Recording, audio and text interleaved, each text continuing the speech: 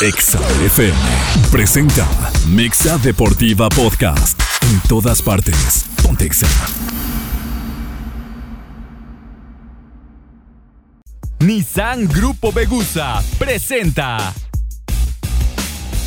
A partir de este momento damos inicio a Mexa Deportiiva. Mexa Deportiiva.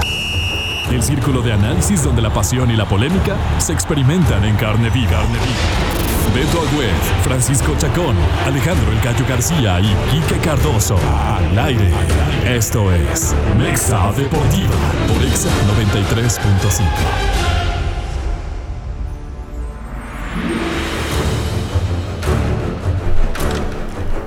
Hola, ¿qué tal? Muy buenas noches, bienvenidos a Mexa Deportiiva. Hoy es lunes 7 de noviembre. Estamos a nada de que empiece el mundial, a 13 días de estar hablando nada más en clave Qatar, en clave mundial, en clave selección mexicana de fútbol, esperando que le vaya bien. Con el corazón que pensamos una cosa, con la cabeza de repente tenemos otra en mente. Un día como hoy, varias efemérides, vamos a tratar de ser breves, pero vamos a platicar todas. Un día como hoy, Irving el Magic Johnson anunciaba que daba positivo por VIH y tenía que presentar su retiro de los Lakers. Un día como hoy del 1991. Un día como hoy del 2011 moría uno de los boxeadores más icónicos también de las últimas décadas. Hablamos de Joe Frazier. Un día como hoy también tenemos cumpleaños importantes de una nueva leyenda del América. Léase leyenda con mucho sarcasmo. Hablamos de Jürgen Damm, leyenda de redes sociales. El tipo está metido por ahí en todo lo que da. Cumpleaños también de Martín Palermo, que fuera técnico del Pachuca, recordado por ser goleador de Boca Juniors, pero recordado por fallar 3 penales en una misma edición de la Copa América, de manera increíble.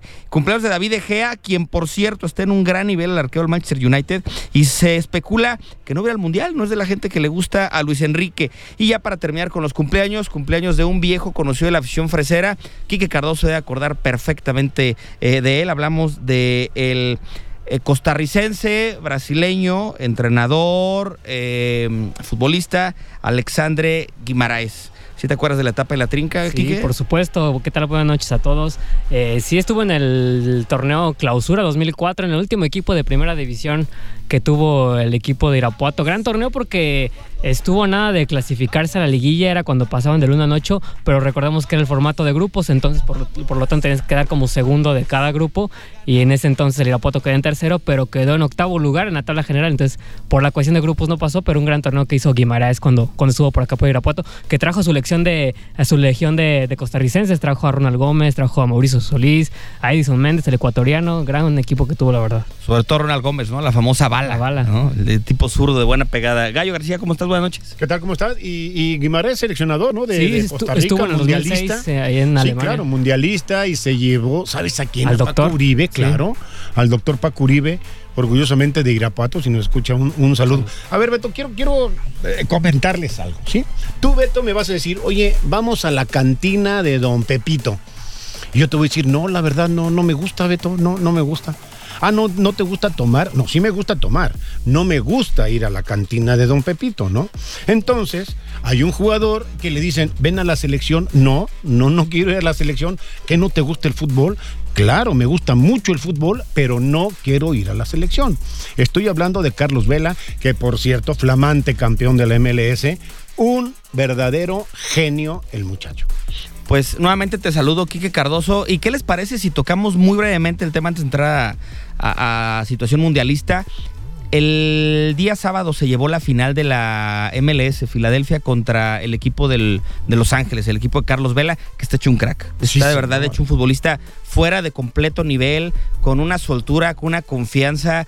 Cuando un tipo tiene tal confianza en sus cualidades físicas, técnicas, atléticas, se nota cómo domina. Y Carlos Vela, Beto, ¿no sí, se le ve ve lo que domina. Sí, claro, o sea, el tipo sabe superior. Pero a ver, esto se veía desde que estaba en la Real Sociedad. O sea, siempre ha sido un tipo con condiciones futbolísticas diferentes. Mentales, aquí podemos entrar a mucho debate. Para muchos mentales podemos decir que está 100% de acuerdo, porque dice que meterme en estos líos, que ir a concentraciones. Yo vivo en Beverly Hills. Yo ya terminé. Supuesto, o sea, ¿no?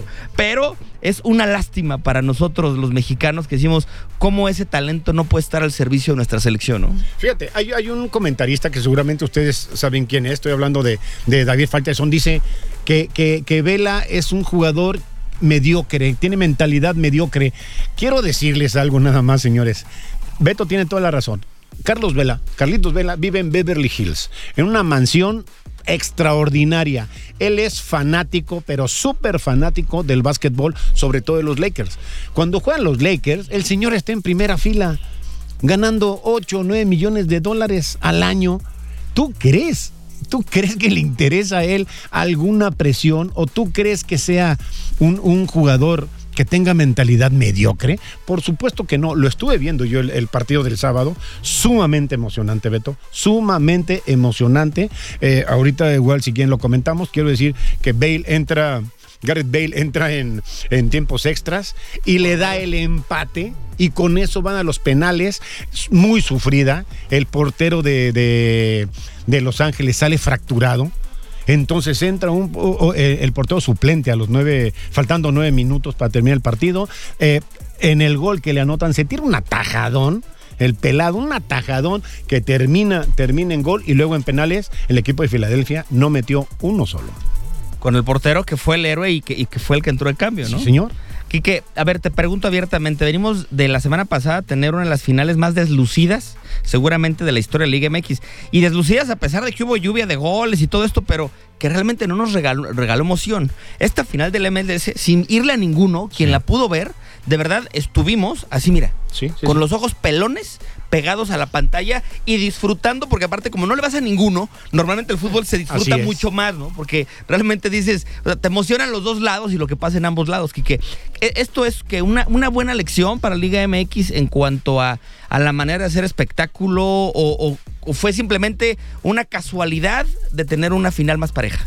Fíjate que algo que diferencia a la Liga MX es que se define la final en un solo partido. No hay ida y vuelta, como fue esta final, ¿no? Que la idea fue el espectáculo por esa goleada, ya para la vuelta no hay absolutamente nada que mostrar. Y curiosamente, desde que se formó la MLS, de 12 veces han ido a los tiempos extras, y 6 de esas han terminado en tanda de penaltis. Te habla de lo peleadas que son las finales ahí en los Estados Unidos, y que pues sí, obviamente por el espectáculo. Creo que de hecho me hacía esa pregunta, ¿qué pasaría si la Liga MX pues fuera también a un solo juego, ¿no? Le meterían obviamente a mayor intensidad a los equipos que simplemente guardarte para la ida y esperar a tu casa o etcétera, ¿no? Según la situación en la que se encuentran los dos equipos. Pero creo que sí tiene que ver en el espectáculo que sea un solo partido la final, y que eso les mete presión.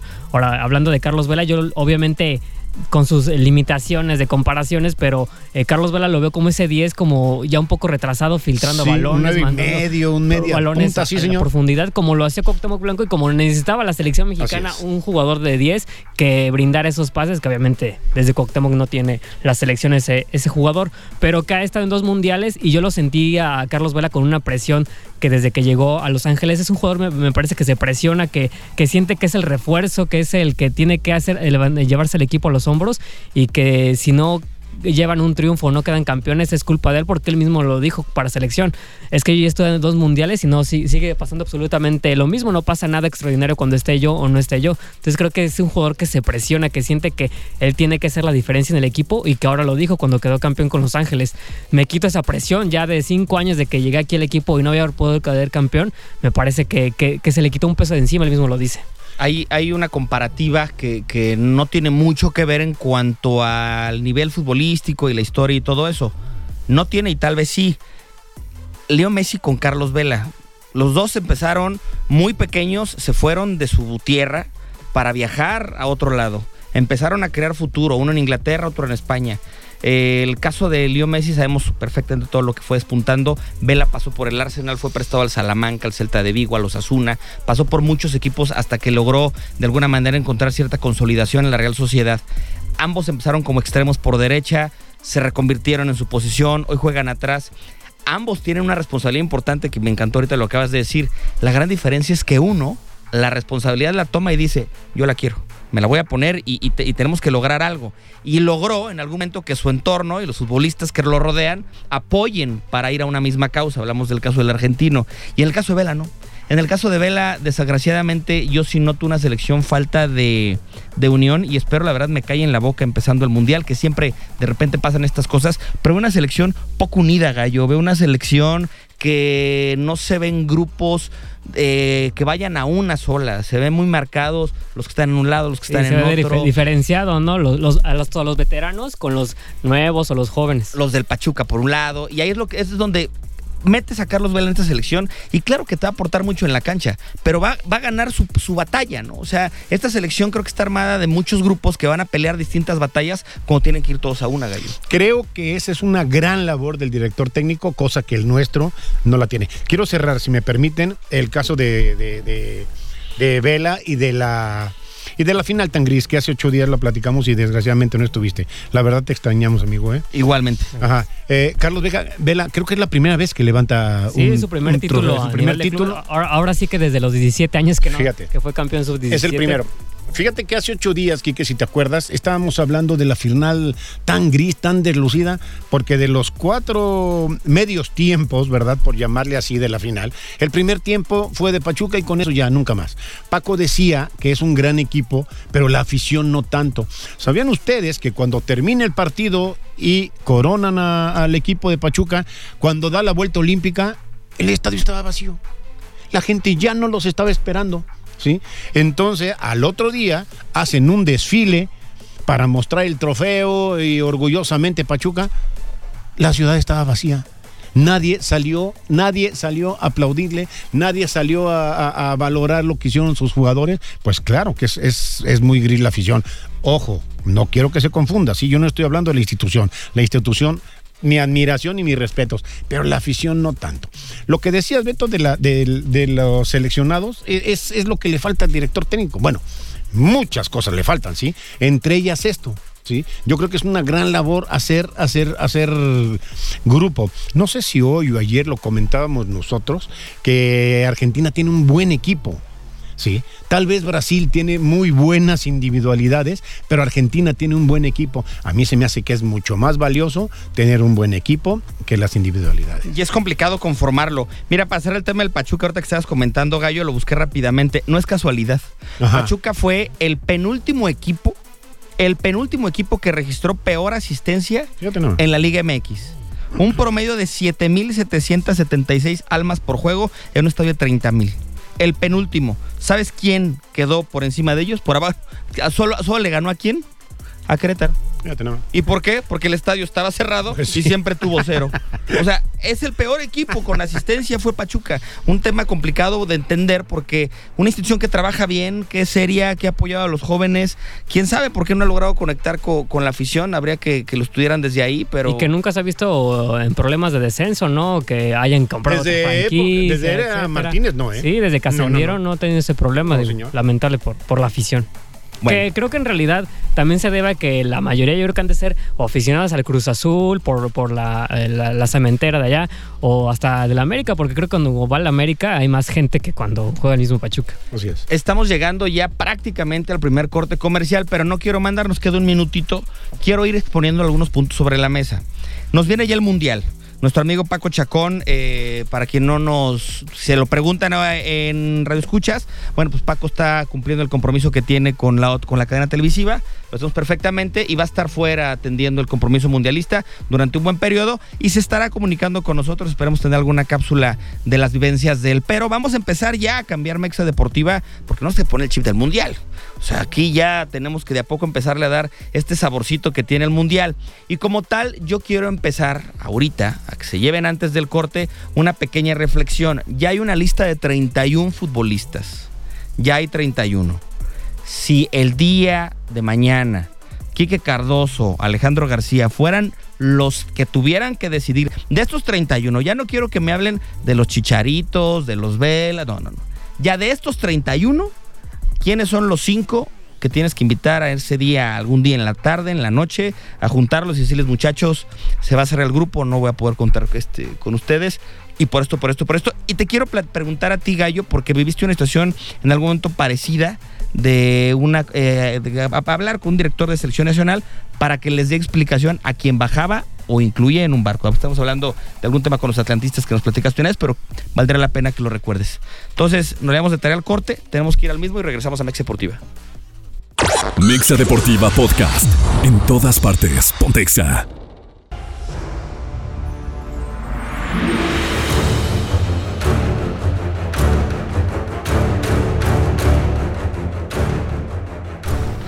Oye, ¿necesitas vender tu auto rápido y no sabes qué hacer? En Nissan Vegusa te lo compran y aceptan autos multimarcas. En Nissan Vegusa seminuevos toman tu auto y te lo pagan en 48 horas aunque lo debas. No lo dudes más, es muy fácil, rápido y seguro. Contáctanos por redes sociales como Nissan Vegusa seminuevos y escríbeles para obtener más información.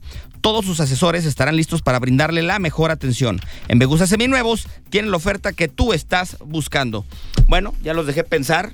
La primera pregunta que les voy a hacer no es que me digan a quién van a bajar. Déjame aviento Quique al gallo para que nos platique la importancia y de la labor de un entrenador a la hora de bajar del barco a un futbolista, ¿no? Fíjate que a mí me tocó la fortuna de estar en selección nacional en 93. Sí, tanto en eliminatorias como en Copa América y Copa de Oro. Para muchos, y yo podría estar de acuerdo, la mejor selección que ha habido en la historia, ¿no?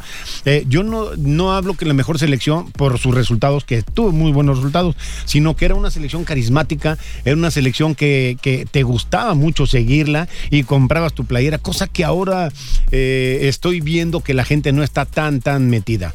En aquella ocasión eran las eliminatorias, Quique, y Miguel Herrera no estaba en selección nacional.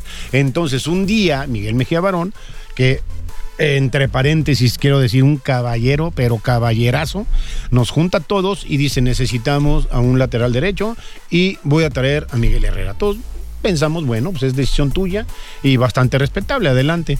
Lo trae, pero voy a hablar con él. Es muy acelerado y no puede hacerse expulsar, no puede hacerse amonestar porque nos va a dejar embarcados. Así fue. Entonces, el primer partido jugamos en El Salvador, perdemos 2-1. Fue una experiencia terrible porque estábamos esperando el himno nacional y estos pelados pusieron una cumbia, una falta de respeto tremenda, ¿no? Y de regreso venimos a jugar de local contra Honduras. La gente que es más o menos de mi edad y no tanto, pero que le gusta el fútbol, había un jugador hondureño en el Santos, Dolmo Flores. Dolmo Flores por la raya agarra un balón por atrás y el Piojo le mete una patada que el árbitro no duda y llega y lo expulsa. Termina el partido y cuando al otro día, ya más fríos, Mejía Barón nos dice: hablé con Miguel Herrera y como yo ya había hablado con él y sobre advertencia no hay engaño, vamos a darlo de baja en selección nacional. Los atlantes, así les decíamos nosotros, se juntaron y dijeron: no, Miguel, si lo das de baja le vas a dar en la torre y la gente se le va a echar encima. Estoy hablando de Luis Miguel Salvador, de Andrade, de Félix Fernández. Félix no estaba todavía, fíjate, no. Salvador, Andrade, el Potro Gutiérrez, dijeron: no lo puedes, si no lo quieres meter ya no lo metas, pero no lo puedes dar de baja. Entonces no lo dieron de baja, pero se quedó en el grupo, pero ya no jugó más, ¿no? Ya no jugó más. Entonces ahora lo que dice Beto, yo no sé si vayas a quitar algún jugador y los mismos jugadores compañeros de ese club se te vayan a poner en contra, ¿no? A mí lo que se me hace una falta de respeto, mi querido Beto y Quique, a mí se me hace que el Tata desde hace tiempo ya sabía a quién va a quitar. Yo no entiendo el por qué los lleva hasta allá. Se filtró una lista, así que, si me permites, ¿sí? Raúl Jiménez. Ya sabíamos que Raúl Jiménez no iba a estar. El Tecatito, ¿sabes que el Sevilla habla con el Tecatito y le dice: lo vamos a dar de alta el día 1 de diciembre? Pues, ¿cómo crees? El otro es Angulo, el Stitch, y el otro es Diego Lainez. Y faltaría uno. ¿Por qué se filtra esa noticia y el Tata no tiene los pantalones de hacer una conferencia de prensa y dice: estos son los que no van a ir? Él ya sabía quién no iba a ir. Yo creo que no vale la pena, mi querido Beto, de llevarlos y como un títere los empiezas a levantar, les cortas los hilos y dicen que mientras más alto volamos duele más la caída. Pero yo sí creo que tenga algunas dudas. Oigan, les tengo una sorpresa. Todavía no. Bueno, Paquito se va a conectar un ratito con nosotros, Paco Chacón, para que nos platique un poquito. Son las 4 de la mañana ya. O sea, ya anda despierto, ¿no? El hombre. ¿Sí, verdad? Sí, ya anda despierto. ¿Sí? ¿Ya lo tienes? Mi Paco, con el gusto de saludarte, buenas noches para nosotros. ¿Qué son por allá? Buenos días.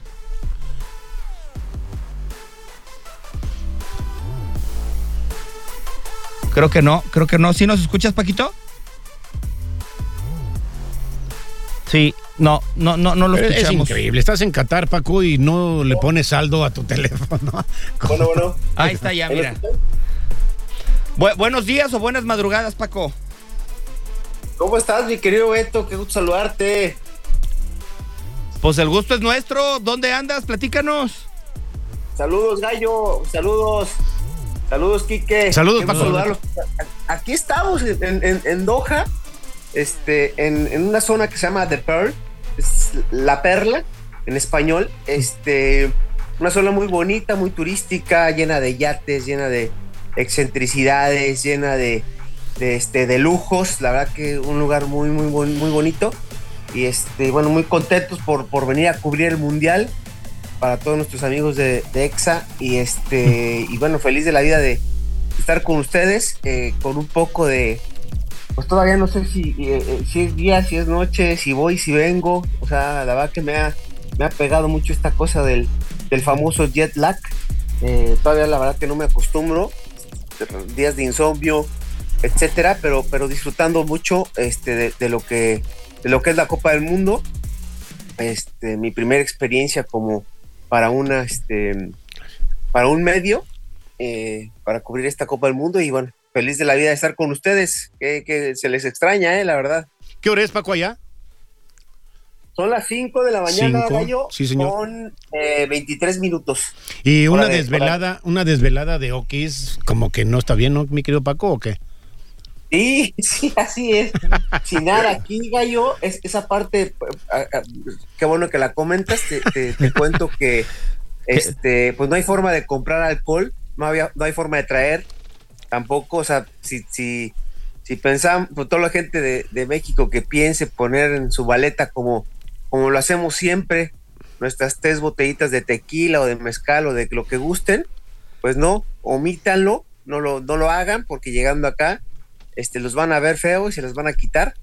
Así que y llegando acá a la ciudad, pues tampoco hay vinaterías como tal. Tienes que recurrir a una persona que no sea de origen catarí, que tenga, me parece que más de un año viviendo acá. A una mexicanada, mi Paco. No, porque no te la venden, Beto. O sea, si necesitas mediante una tarjeta. Ok. Esas personas tienen como una licencia, así tal cual. De hecho, es una credencial con su foto, su código QR, ya sabes, todas las medidas de protección. Solo a esas personas se les puede vender el alcohol en vinatería. Solamente hay 2 vinaterías aquí en todo Doha. Y bueno, obviamente también en los hoteles también puedes tomarte una cubita, ¿no? Por decirlo así, pero esa parte sí está muy restringida por acá. Todas las medidas que se habían dicho sobre como que iba a haber mucha restricción en el tema de la vestimenta, en el tema de cómo poder entrar al hotel, todo este tipo de cosas, pues la verdad que no es así. O sea, es más, te cuento que en los días que llevo acá no he visto ni un solo policía, por ejemplo, en la calle. Me he salido por allá a correr, a caminar para conocer. No sé lo que es hasta ahorita una policía, no me ha tocado ni siquiera verlos. Lo que sí te cuento que es una ciudad muy tranquila, Beto. O sea, tú estás desde las 10 de la noche y prácticamente estás solo. Acá oscurece a las 5:15 de la tarde. 5:15 de la tarde prácticamente está oscuro. No hay absolutamente ni un solo rayo de luz a esa hora ya. Ayer grabando unas cosas, pues nos dio la noche por esta falta de costumbre, y no terminamos de hacer unas cosas que estábamos grabando por el tema de la noche. Pero sí es una ciudad que le hace falta así como que ese calor, ese sabor. Toda la gente habla inglés. Nos hemos encontrado ya algunos mexicanos, por supuesto, no que vengan al mundial, sino que trabajan por acá. Mucha gente mexicana trabajando por acá. Incluso conocí a una persona que es de origen mexicano, que vive en Estados Unidos, que el día de viernes lo vamos a acompañar a abrir su restaurante de comida mexicana, y él le va a dar la comida a todas las familias de la selección de Argentina. Entonces, digo, poco a poco nos vamos adentrando de lo que es este mundo catarí, que hasta el momento pues me ha parecido fascinante, lleno de, como te dije, de lujo, avenidas de, la verdad que de 12 carriles, o sea, 6 de ida, 6 de regreso, coches que, pues que, digo, ves Ferraris, ves Maseratis, ves Bentleys, no sé para qué los compran, porque la restricción también de la velocidad, es mucha, 80 kilómetros por hora, lo más que he visto aquí dentro de la ciudad. No nos ha tocado salir en alguna autopista, pero sí la restricción de velocidad está muy limitada. Oye, Paco, y hablando en clave de selección nacional, digo, vas llegando, me queda claro, pero tal vez al estar de aquel lado, digo, sabemos que la selección está en Girona, pero se filtraron aquí en México, un periodista de Fox Sports dio los nombres de los 5 que iban a ser cepillados por parte de el Tata Martino. ¿Qué se escucha por allá? ¿Crees? Y vamos a hablar puntualmente, quiero hablarte de 2 nombres, del tema de Raúl Jiménez, que me brinca mucho porque ya regresó, y del tema de Diego Lainez. ¿Realmente va a cepillar a Diego Lainez el Tata? ¿Y cómo regresó Raúl? No sé si tengas algo de información.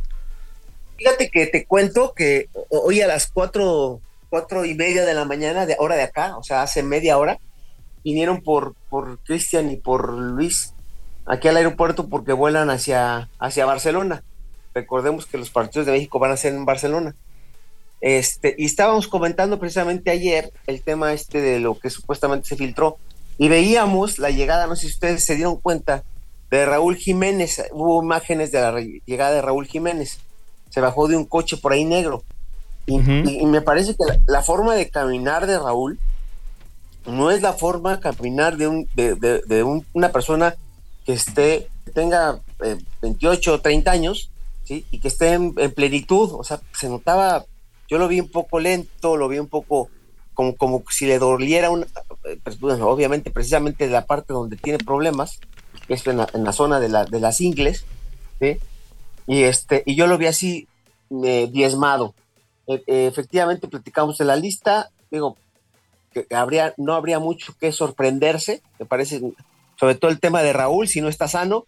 El caso de Diego Lainez sí, porque siempre lo estuvo utilizando, pero también recordemos que Lainez pues no ha tenido minutos y prácticamente no ha jugado, ¿no? A lo mejor el Tata pues ya entendió que a lo mejor necesita gente en ritmo de juego para poder afrontar la Copa del Mundo, y va a llevar a alguno de los muchachos estos a lo mejor de Pachuca, que no estaban tan considerados, a ocupar un puesto de esos. Pues a ver qué viene para la selección. Acá se filtraron los nombres de Raúl, de Tecate, de Diego Lainez, de Angulo, y me falta alguno. Ahora te lo daré, de los que dijeron que se iban a ir. Pero sí hace mucho ruido el tema, pues, de la baja de Diego, que lo estuvo usando bastante, y yo veo, por ejemplo, que lo va a poner por encima. Por ejemplo, va a dejar al Piojo Alvarado, que sí ha sido gente del proceso, incluso un perfil similar, de zurdos, rapiditos, pero yo considero que Diego Lainez, como revulsivo, te puede ayudar más porque no tienes a Corona, ¿no? No, y sobre todo, Beto, porque hay que ser realistas. O sea, Diego Lainez te puede gustar o no te puede gustar, pero lo que es una realidad, que cuando ha entrado con selección lo ha hecho bien. O sea, Diego viene y te puede incluso, ha habido partidos en donde te cambia la onza, incluso anotando gol. O sea, no estoy diciendo por esto que yo esté totalmente de acuerdo con que vaya Lainez por su mal momento, y porque también en esa mesa hemos dicho mucho que no puede ser que el Tata se case con los jugadores del viejo continente solamente porque están allá y no por su continuidad de juego. Entonces, yo sí creo que Lainez ha entrado en algunas ocasiones y lo ha hecho bastante bien en selección nacional, y creo que por ahí, pues, creo que todos pensábamos que pues, el boleto de Lainez, y más sin estar Corona, pues era prácticamente seguro. Vamos a esperar a que sea oficial para tener noticias. Paco, tenemos que ir a un corte comercial. Si nos aguantas el corte antes de que te vence el sueño, nos conectamos en la sección siguiente, Fútbol Internacional, para seguir hablando de lo mismo. No, claro, desde luego aquí los espero, con gusto. Corte, regresamos a Mexa Deportiva. Mexa Deportiva Podcast. En todas partes. Pontexa.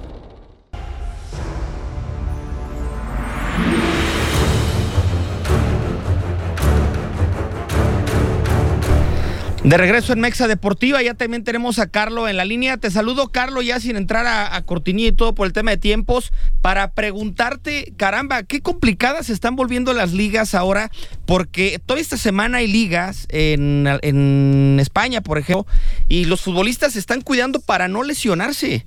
Es un tema complicado ya estar a 13 días del mundial y que sigas jugándote cosas con tu club. Hoy le pasó al Real Madrid, le ganó el Rayo Vallecano, pero quiero que nos platiques, para entender que el mío no anda en burro, que ya hay muchos futbolistas que se van a perder la Copa del Mundo por lesiones y no son sencillas. Hola, ¿qué tal, Beto? Te saludo con gusto también a todos por allá en cabina.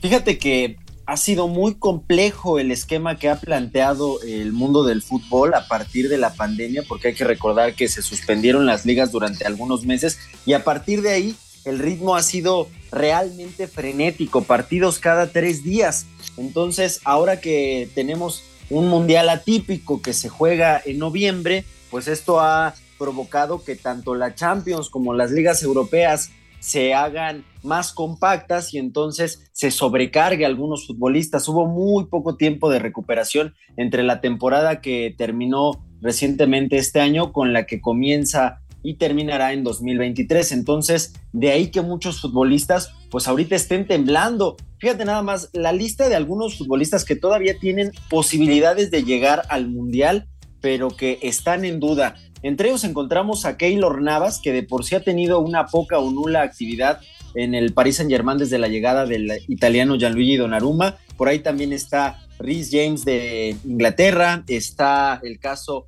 de Paulo Dybala con Argentina, que sabemos que es un futbolista muy propenso a las lesiones. Está regresando también de un tema muscular Paul Pogba, que salió del United, llegó a la Juventus y ni siquiera ha debutado en esta temporada. Y hay otros nombres también muy interesantes como el de Ronald Araujo, que era el defensa, pues me parece que imponía las condiciones en la saga del Barcelona, y después de un partido de la última fecha FIFA con el conjunto de Uruguay terminó lesionado y además se tuvo que someter a una cirugía.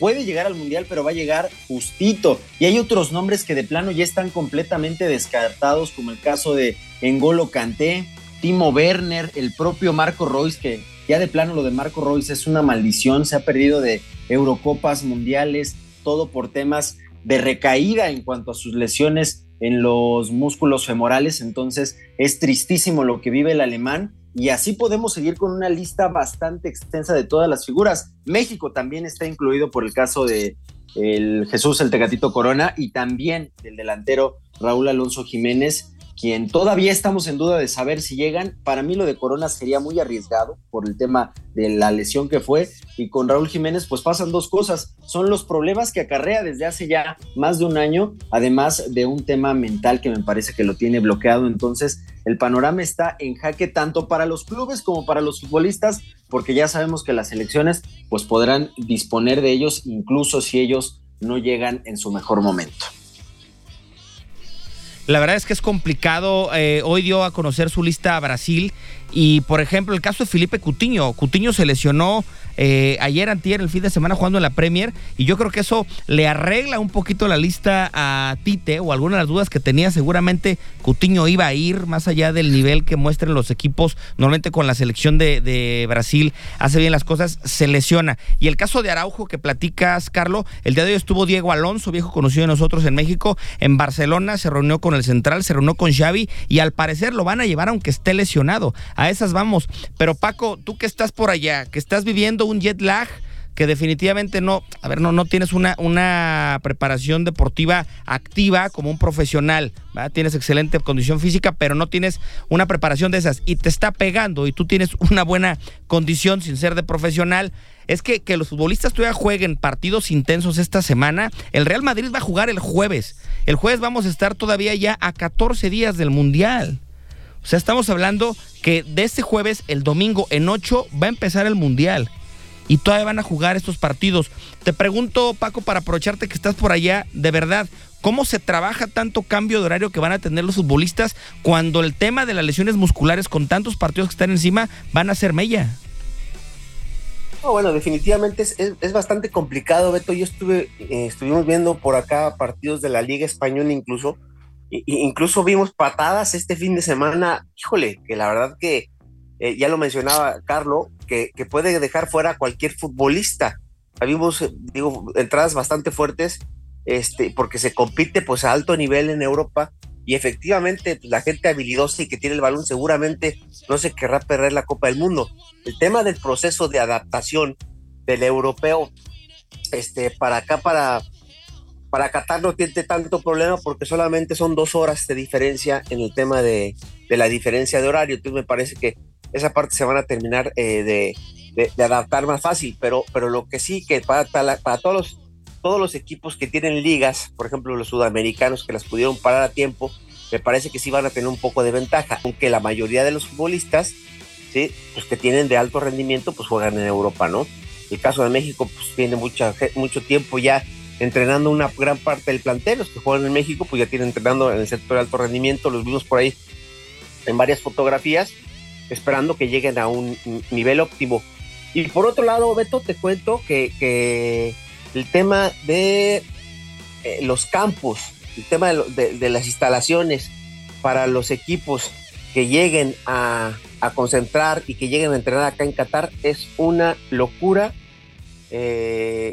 Cómo están las canchas, o sea, son unas mesas de billar, o sea, no hay forma que una selección diga, me tocó un campo de entrenamiento que no es correcto. O sea, hay lugares en donde tienen hasta 10 campos en excelentes condiciones, todos alumbrados. Decíamos que luego se ve que no hay miserias, porque veníamos del aeropuerto llegando y vimos un complejo en donde eran 10 campos de fútbol, en donde no había una sola persona jugando, y los 10 campos de fútbol estaban prendidos. O sea, como diciendo, miren, aquí el día de mañana va a entrenar, toda la gente que va llegando, chequen las instalaciones que tenemos. Hay muchos complejos de canchas de fútbol en donde estarán entrenando las selecciones nacionales, todas están de primer nivel. Y lo que sí, Beto, te cuento que yo, a nuestro entender o a mi entender, creo que el país no sabe la que se viene. O sea, yo veo todo muy calmo, muy tranquilo. Si tú estuvieras acá, no ves todavía este tema del sabor de una Copa del Mundo, obviamente porque la gente no ha llegado, pero sí ves lugares que dices, aquí esto va a colapsar, o sea, se va a llenar, va a ser un mundo de gente, y en realidad, te lo digo así sinceramente, no sé si Qatar esté preparado para que llegue tanta gente al mismo tiempo. O sea, en todos los mundiales, lo habíamos comentado en varias ocasiones, pues eran diferentes sedes. Acá todo es en Doha. Nosotros hace un día tuvimos la fortuna de ir al IBC y nos regresamos en metro para tener opciones por si las avenidas, digamos así, colapsan y que hay mucho tráfico. El metro, pues sí, muy bonito, espectacular, lujoso, pero son 4 vagones. O sea, en 4 vagones, pues la verdad que caben a lo máximo 100 personas. Entonces, esa parte me parece que el día de mañana, así te lo comento, la ciudad no está preparada para albergar a tanta gente. O sea, todo está terminado, los estadios están impecables. En el tema de hay una forma de accesar solamente a Doha, que si no, o a Qatar como país, que si no tienes el famoso Yaya Card, no puedes ingresar al país. Es una acreditación que te dan por medio de la FIFA, obviamente en convenio con el gobierno qatarí. Yaya Card, en donde es como una visa, o sea, porque tú necesitas estar visado para poder entrar a Doha, o de lo contrario tener tu Yaya Card. Entonces, con tu Yaya Card prácticamente te lo piden en todos lados para poder accesar a tu acreditación en el tema de los medios. Esa parte en organización está muy bien. Nosotros fuimos al IBC, prácticamente la acreditación la hicimos en 5 minutos, no hay ningún problema. El IBC está espectacular, hay sets de grabación, por ejemplo, de la televisora inglesa que pues tienen muchísimos metros cuadrados en donde tienen sus foros, etcétera. O sea, en esa parte está muy bien organizado. Lo que sí, repito, y me preocupa porque creo que se va a albergar muchísimas personas y creo yo que el país o la ciudad no está preparada. Otra cosa que te comento, yo no había conocido otro lugar del mundo más que México, en donde los meseros y la gente de hospitality fuera en realidad muy amable. O sea, en México tú llegas a un hotel, el bellboy es muy amable, el recepción, incluso los meseros, ¿no? Acá, bueno, superan a México en esa parte. O sea, la gente es sumamente amable, los meseros son increíbles, o sea, en el tema de la atención, o sea, en esa parte de cómo la calidez que tú sientes de la gente, siempre con una sonrisa en la boca, es el catarí en ese aspecto, y que en realidad pues, muchos no son catarís, o la mayoría son más bien gente que vienen de fuera, porque hay de todos países, pero sí llegan acá y es muy, muy, muy especial y muy cálido este recibimiento que tiene hacia la gente de fuera o hacia la gente que llega a hoteles o a restaurantes. Qué bien, Paco, es una información muy, muy importante para todos nosotros.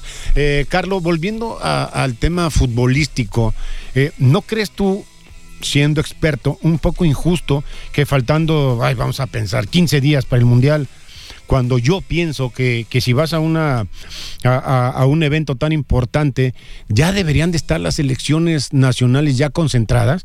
Me tocó ver el sábado, el domingo, no me acuerdo, al Paris Saint-Germain. ¿No crees tú que Messi dice, ¿y para qué le entro? No vaya a pasar algo, una. Y la otra, faltando tal vez 7, 8 minutos, Mbappé voltea y dice, sáquenme, por favor, ya no quiero más. ¿No crees que se están cuidando ellos? Sí, claro, es que es sumamente injusta la manera en la que programaron los calendarios, y esto obedece a los intereses de cada federación. La UEFA se aferró a decir, a ver, mis competencias no las voy a quitar de los fechas y además del tiempo en el cual estaba planeada. Hablamos particularmente de la Champions League, de la Europa League y de la Conference League. Ahora son incluso 3 ligas las que se juegan simultáneamente, y también el resto de los equipos de las ligas domésticas pues se aferran a sus posibilidades. Dirán, a ver, si tú quieres seguir compitiendo con tus suplentes, perfectamente hazlo. Yo, antes que no tengo mucho que perder en la Ligue 1, pues seguiré jugando con mis titulares, porque lo más probable es que no tenga a ninguno que sea convocado. Entonces ahí ya depende mucho pues de qué es lo que hablen dentro del vestidor. Hay otro factor del que no hemos platicado, que es el tema de la temperatura. No sé si se acuerden, sin ser un país tan caluroso como lo es Qatar, pero con el tema de la humedad en Brasil, los europeos estaban completamente batidos en lo físico después del minuto 60. Por ahí que también se abriera mucho a las sorpresas de algunas otras selecciones como Costa Rica en lo particular. Entonces creo que eso va a ir mermando a muchas otras selecciones. Creo que va a ser un mundial y una temporada en general atípico. Ahorita vamos a ver una serie de partidos raros, como esta derrota del Real Madrid frente al Rayo Vallecano. Creo que se van a seguir presentando muchos resultados de esa índole, y en el mundial prepárense, porque también creo que vamos a ver otras sorpresas. Y si le sumamos los lesionados que pudieran darse, ojalá que no, en esta justa mundialista, el resto de la temporada pinta para ser caótica. Un capricho más, porque como bien nos platica Paco, y hay que esperar, si no estaba tan preparado, o a lo mejor están minimizando los alcances de gente, de tiempos, de desmanes, de alegrías, de todo lo que sabemos que implica una Copa del Mundo. Si no lo están contemplando, pues es un capricho más, porque obviamente hacer todo en un solo sitio, una sola ciudad, por grande e impresionante que sea Doha, bueno, pues definitivamente va a ser complicado. Y eso si le sumas que físicamente los futbolistas de verdad es que te van a llegar al año calendario prácticamente la mayoría con 50, 60, hasta 70 partidos en las piernas, va a ser muy complicado que también en algún momento veamos plenitudes físicas de la gran mayoría. Vamos a ver, y espero no ser ave de mal agüero, la cantidad de lesionados que se van a dar en los primeros 3 partidos. Las selecciones, no es casualidad que les haya dicho la FIFA, ok, lleva 26. De alguna manera, todo tiene un porqué, ¿no, mi Paco? Sí, te cuento, sí, definitivamente. Te cuento que el tema del calor, Beto, me parece que no va a ser tanto factor, O sea, sí hace calor, pero no es un calor en donde haya mucha humedad.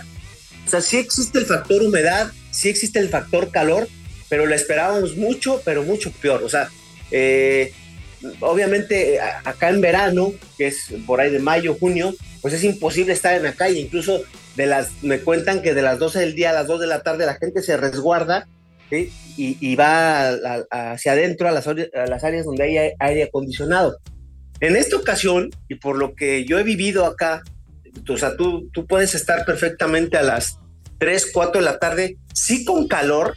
Digo, no te estoy diciendo que esté templado, pero es un calor bastante soportable. No es como cuando vas a la playa y sales y incluso saliéndote hasta de bañar, ya estás nuevamente empapado en sudor. No es así. Creo que sí, en esa parte sí el futbolista va a poder rendir, no le va a pegar tanto. Y también recordemos, Beto, que obviamente que Qatar y Doha pues se va a jugar a nivel del mar. Entonces los futbolistas que están acostumbrados a tener una altura, por ejemplo los mexicanos, pues bueno, van a volar por acá. O sea, no va a ser factor como tal para que un equipo no desempeñe su máximo nivel futbolístico. Pues ahí está la información. Carlos, vamos a seguir platicando mucho porque ahora sí viene la etapa de mucho fútbol internacional. Muchísimas gracias. Gracias a todos. Saludos y un fuerte abrazo. Vamos a pausa y regresamos a Mexa Deportiva. No te me vayas todavía, Paco. Aquí estamos.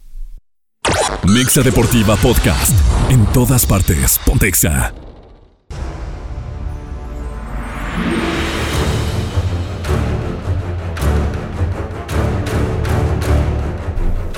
Paco, para despedirte y dejarte ahora sí ir a descansar, ¿algún comentario final que nos quieras dar? Pues nada, te digo, la verdad que muy contento de estar nuevamente ahí en la Mexa. Me da mucho gusto en realidad enlazarme con ustedes. Comentarte, digo ya por último, que el mundial está ya a la vuelta de la esquina. Dicen que no hay fecha que no se llegue ni plazo que no se cumpla. Ya prácticamente estamos en vísperas de la Copa del Mundo. Y bueno, pues invitar a toda la gente que siga Mexa Deportiva todos los lunes 8 de la noche. Tendremos toda la información.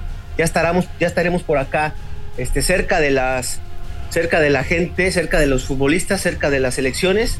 Estaremos reporteando desde acá, desde Doha, con la actualidad de lo que sucede aquí al pie del cañón en este excéntrico, bonito país del Medio Oriente. Pues agradecidos del apoyo, como siempre, mi Paco, te dejamos descansar y nos escuchamos el próximo lunes. Saludos, Paco. Saludos, mi querido Gallo, que estén muy bien, te mando un fuerte abrazo a la distancia, cuídense mucho y bueno, pues estamos en contacto, ahí les estaré mandando unas fotitos para que vean pues cómo estoy sufriendo por acá. Se ve que bastante grabando ahí las secciones, mi Paco, muchas gracias. Bye bye. Carlos, sigues por ahí afortunadamente para platicar del tema de la Serie Mundial. Si nos apoyas a echarte aquí un mano a mano con Quique Cardoso, porque se la llevó el equipo de los Astros de Houston en una Serie Mundial que no fue tan pareja como tal vez esperaba, donde hubo un partido sin hit ni carrera, que creo que es lo más destacado de esto. ¿Y qué nos pueden platicar al respecto? Pues sí, continuamos por acá. Mira, lo de los Astros es otra de esas dinastías que llama la atención por lo complejo que es el deporte americano. Hay que recordar que entre 2014 y 2017 también establecieron una hegemonía allá en las grandes ligas del béisbol y ahora nuevamente logran imponerse en una serie bastante cerrada frente a los Phillies de Filadelfia, que me parece llegaron con lo justo, se desgastaron mucho más en la final de la Conferencia Nacional que ya a la hora de enfrentarse a estos Astros que venían bastante sobrados. Pues se dieron un paseo los de Houston, incluso ganando en 2 juegos, dejando en blanco al conjunto de los Phillies, pero pues nuevamente se demuestra cómo importa mucho la manera en la que confeccionan allá cada una de sus plantillas, porque le dan un valor importante a cada posición. Prefieren sacrificar en el tema salarial a lo mejor el contratar a prospectos de mucha calidad, y ahora el caso de los Astros pues nos está dando la razón por este número de títulos que han conseguido en las últimas temporadas y que pues se imponen en esta ocasión. El día sábado ganan su nueva corona frente al conjunto de los Phillies. Filadelfia como ciudad, Quique, que está de moda, ¿no? Estaba de moda porque pues las Águilas siguen invictos, 8-0. Que ya sabemos que estos invictos en septiembre, en octubre, en algún momento terminan por caer, pero se ve fuerte el equipo de las Águilas. Pero regresando al tema del béisbol, los Astros realmente no dieron tregua.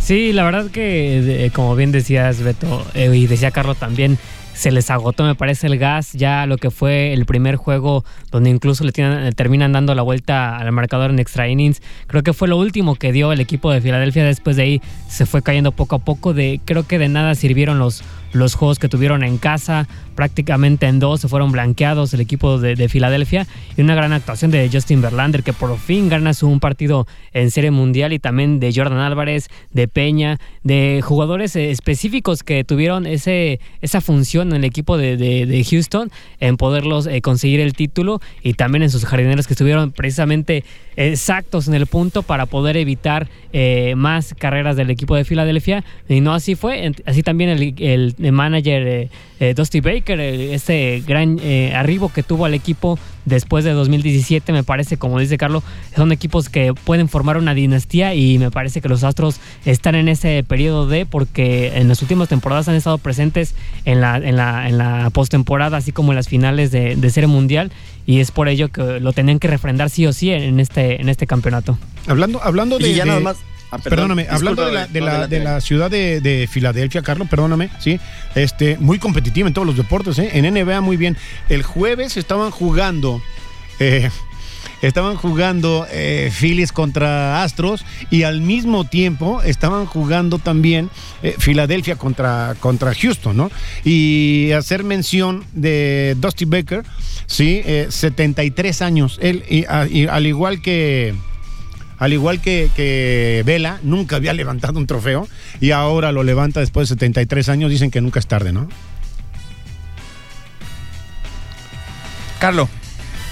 Sí, perdón, por ahí el tema de la MLS, cómo pues por fin le dio rédito la gran inversión que hizo Los Ángeles para poder construir un gran equipo, ¿no? Llegó Carlos Vela, en su momento rompió el récord de goles con más de 35 anotaciones en una temporada, pero quedó ahí. Y ahora traen a Giorgio Chiellini porque se dieron cuenta que el fútbol se gana pues convirtiéndote en un equipo sólido a partir de la defensa. Traen también a Gareth Bale, que ya trae una polémica ahí entre que si juega, que si no juega, pero terminan levantando el título y nos demuestra cómo están pues también adelantándonos en esos pasos. Incluso la MLS se está convirtiendo en un deporte mucho más serio, el fútbol, y que además está trayendo a muchísimo público. Por ahí hay muchas imágenes de esta final de la MLS en donde se ve a una cantidad enorme de gente y entre celebridades que ahora ya se dan cita. Antes eso únicamente ocurría en los juegos de béisbol o del básquetbol, que suele ser muy socialité, y ahora también el fútbol ya está robando la atención en Estados Unidos. Entonces creo que es parte de cómo se están preparando ellos ya de cara al mundial. Apenas vamos a vivir el de Qatar, pero en Estados Unidos ya están pensando en 2026, y este título de Los Ángeles creo que nos demuestra cómo se están tomando en serio las cosas. Ya nada más para terminar con el comentario también de lo de la Serie Mundial, hablando justamente de Verlander, hace poco había una polémica en la NFL con Tom Brady, que pues tuvo de capa caída a todo su equipo de los Bucaneros por esa polémica del divorcio con su esposa, la supermodelo Giselle Bündchen. Bueno, pues Verlander también andaba por las mismas, 39 años, una esposa de otra supermodelo como es Kate Upton, y lo entrevistan en uno de esos datos curiosos al final de este juego número 6 de la Serie Mundial, y le preguntan a la esposa si ella está consciente de que Justin todavía quiere seguir jugando, y ella responde, pues si a mi marido eso lo hace feliz, yo contenta de seguir celebrando los títulos y lo voy a estar apoyando porque quiero verlo en lo más alto. Y el deportista pues se ve muy cobijado. Entonces ahí haciendo un poquito de cómo la comparativa de cómo la vida extradeportiva también le pega bastante a los deportistas, y los casos contrastados de Verlander ahora en la gloria y de Brady, que está viviendo momentos muy sombríos en la NFL. Y que le pregunten también a Piqué, ¿no? Hablando del tema de vida extracancha. Carlos, muchísimas gracias. Les quiero platicar rápidamente que tengo aquí 2 aficionados al fútbol femenil fervientes que no han quitado el dedo del renglón de ver la final de América, semifinal de América contra Chivas. ¡Qué juegazo, Gallo! Ya van 3-3, ¿no? Pero muy emocionante, ¿eh? En el primer partido gana el equipo de las Águilas 3-1. La verdad, me dio mucho coraje, Quique. Iba 3-0 y en tiempo de compensación. ¿Pueden haber goleado? Chivas mete el gol y se acortan distancias. Señores, si no están viendo esto, si no lo vieron, véanlo por favor en repetición. Van 3-3. Marcador global 6-4, ¿no, Quique? Sí, así es. 6-4, favor las Águilas. Y con faltan, que agregó nuestra paisana Diana Pérez Borja, 8 minutos, pero ya está a punto de acabarse. Pues después de sigue el clásico norteño. Monterrey contra Tigres. Monterrey Tigres, va ganando Tigres 2-1. En verdad, señores, qué emocionante, Beto, el fútbol femenil. A mí, en lo personal, me encanta. Sí, presencia, como bien decías, Gallo, irapuatense en el arbitraje. Está Diana, y muy bien, como central, y está su hermana Priscila como cuarta. Así es. Y Francia, ¿no? Me parece. Francia tuvo el partido de ida. Ok. Sí. Bien, Ajá. Pues vamos a ver cómo les va también después de bien el juego de Monterrey contra Tigres. Nos vamos a tener que despedir, ya no hablamos mucho de NFL. Empieza esta sección. Cayeron los Bills. Cayeron los Bills con los Jets de Nueva York. Nada más dime increíble. ¿Cómo quedaron los vaqueros? Descansaron. Ok. Descansaron. No perdieron. No perdieron. ¿Con qué nos vamos a despedir? A ver, ahí en cabina, ponme lo del pelado.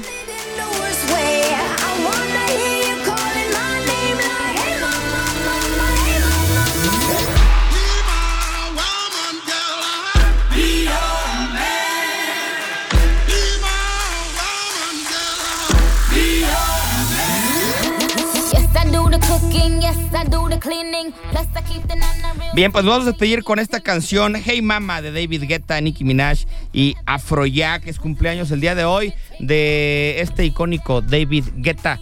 Carlos, muchísimas gracias. Gracias a ustedes, un fuerte abrazo. Quique Cardoso, gracias. Gracias, Beto, Gallo, Paco a la distancia. Carlos, un gusto, como siempre, buenas noches. Nos encontramos el próximo lunes ya a una semana de que empiece. Para el otro lunes ya será una semana. Ya será, ya huele. Ya huele mundial. Un placer, como siempre, en verdad, señores. Un placer. Está a punto de acabar las Águilas. Salgo corriendo, Beto, porque quiero ver el clásico norteño. Nada más háganme un favor. Cuídense.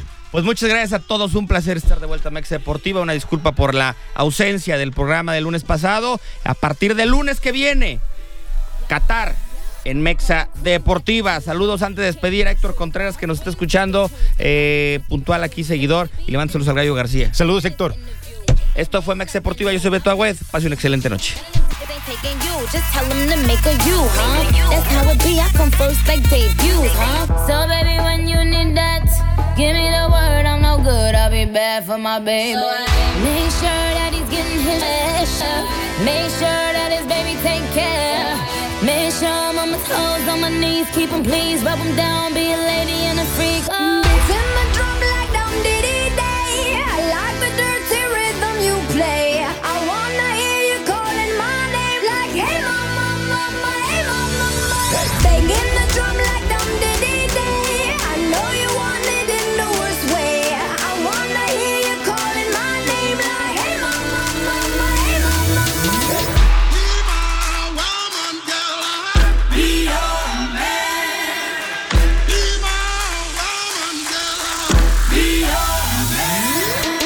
Esto fue Mexa Deportiva. Mexa Deportiva.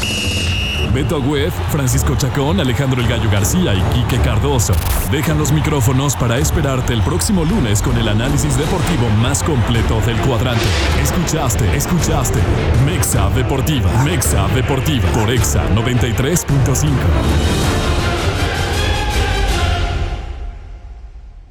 Mexa Deportiva fue presentado por Nissan Grupo Begusa.